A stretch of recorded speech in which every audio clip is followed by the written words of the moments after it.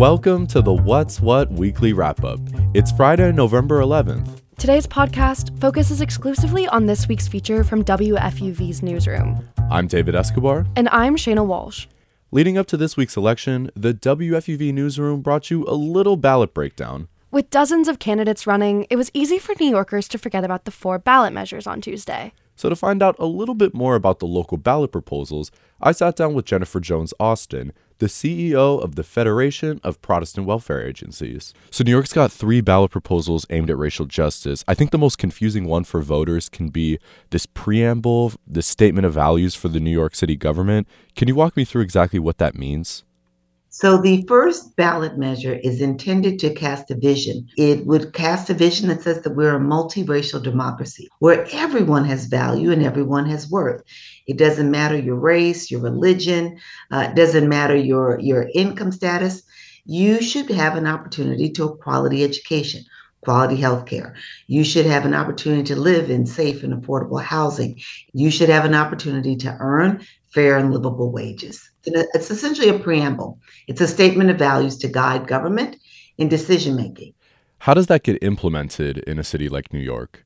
What it does do is it causes the government to say, maybe we shouldn't be looking at who can afford what, but rather looking at how do we go about making those changes so everybody has a voice and everybody's heard. Another thing I want to touch on was the true cost of living measure. And I think that's something that can have a very tangible effect on New Yorkers that I'm kind of curious of, like, what's your understanding of that measure and how it can really affect New Yorkers?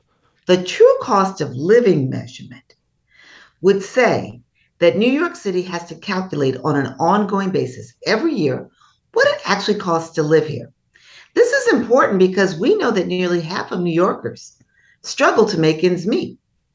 But when we are making decisions around safe and affordable housing, and we're using an average median income that may be slanted upward, when we use a federal poverty measure that really suppresses, discounts what it costs to live here, federal poverty measure says that anywhere in America, 1 adult and 2 children needs just $22,000 to not be poor. That measure is used to essentially set wages.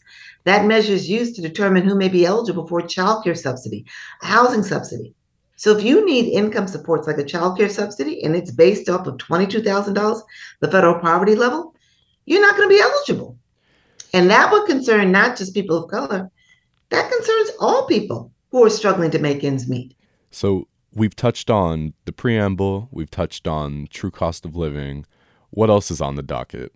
So the third ballot measure would establish an Office of Racial Equity in Perpetuity, appreciating that here in America, we've endured 400 years of racial injustice. We all were birthed into a society where racism had already been embedded in the structures.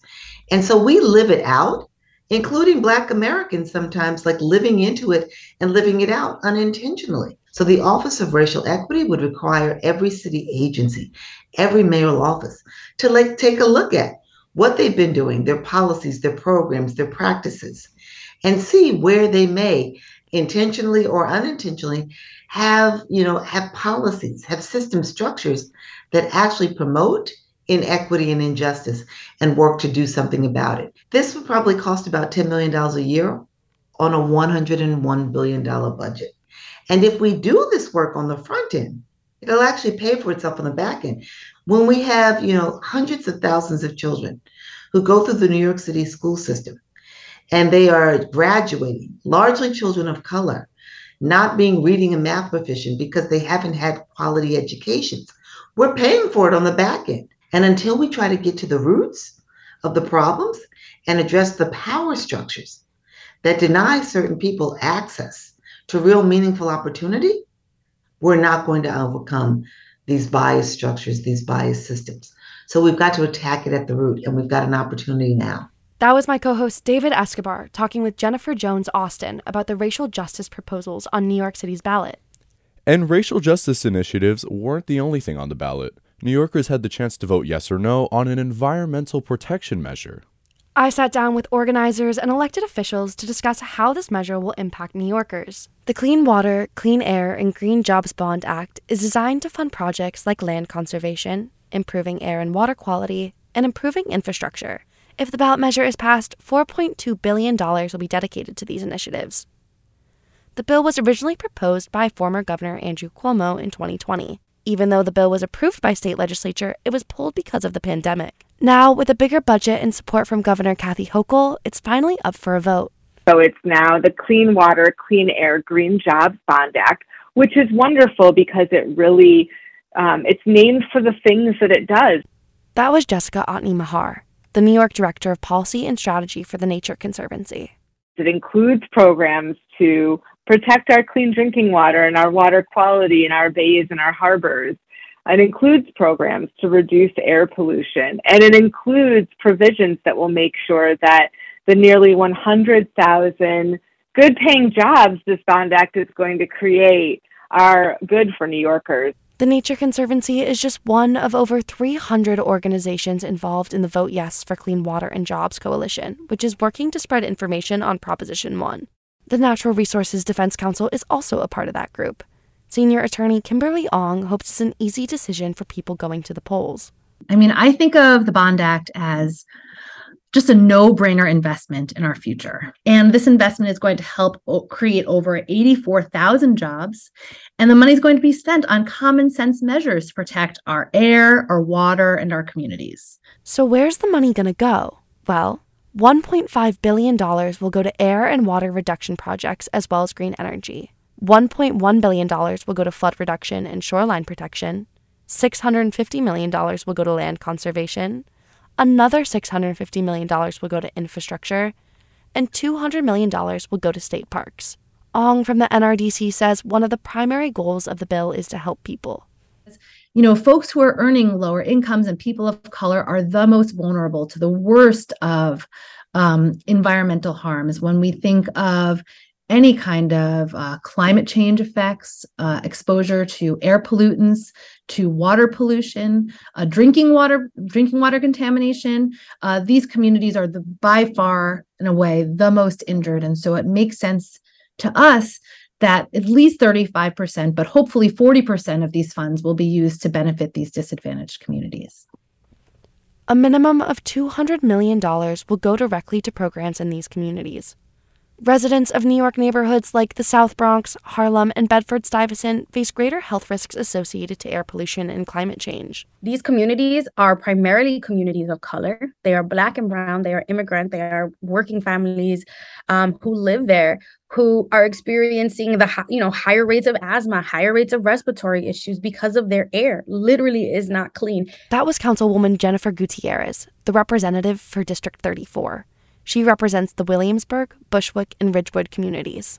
And it's not like they can just take a getaway to the Hamptons over the weekend to get away from. That's not a reality for us, right? We live, work, eat, worship in these communities. And so for us, it really is a difference of life and death for us to fight for cleaner air. The council member hopes to see the benefits of the Bond Act coming to her community soon. We want to keep people here, right? We don't want to make New York City the place that everyone leaves because we weren't prepared for climate change, because we didn't take resiliency seriously enough. Today, New Yorkers have the chance to vote yes or no on the Clean Water, Clean Air, and Green Jobs Bond Act. Polls are open until 9 p.m. Don't forget to flip over your ballots. That was my co-host Shayna Walsh talking about the Clean Water, Clean Air, and Green Jobs Bond Act that was up for vote this week. On Sunday, the New York City Marathon weaved through all 5 boroughs, finishing up in Central Park. WFUV's Taylor Macetta took a trip to the finish line to see what the iconic race is all about.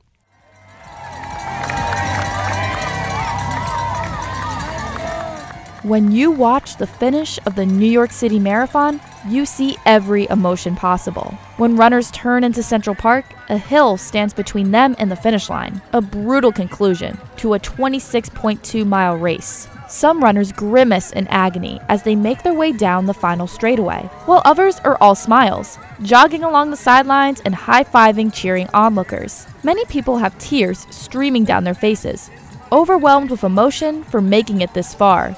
No matter what, the finish of the New York City Marathon is an emotional affair.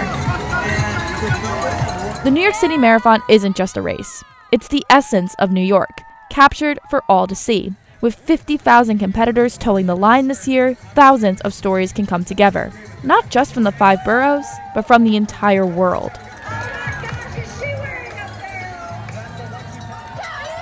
The marathon may be grueling, but people sure know how to make it fun. A man jogs by while balancing a pineapple on his head, and another sprints to the finish in a hot dog costume. A woman even skips by decked out in a wedding veil. To Ayumi Nagano, the New York City Marathon has been 4 years in the making.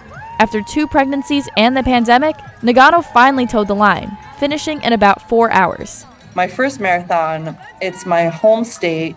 I've spectated the New York City Marathon so many times, and I just have loved the adrenaline and the energy of the city. Nagano faced many trials and tribulations throughout her running career, including an eating disorder and a drug addiction. With love and support from her family, she overcame these hurdles. One constant in her life has always been running. Running became sort of my serenity, my peace of mind, the place where I went. It almost became like my best friend. When I was really kind of going through hard times, my go-to was, in a lot of ways, running. And even when I was running away from my eating disorder, if I was just trying to kind of slow down my breathing and my thoughts, I went to running. Nagano eventually started coaching cross country at Millennium Brooklyn High School. Her athletes inspired her to make a return to racing, and she's never looked back since. To Nagano, there's no place like New York. New York City itself is like no other city I've ever been to before. And just the energy is constantly in the air, and you can feel that energy. And it's not just the competitors that make this race so special.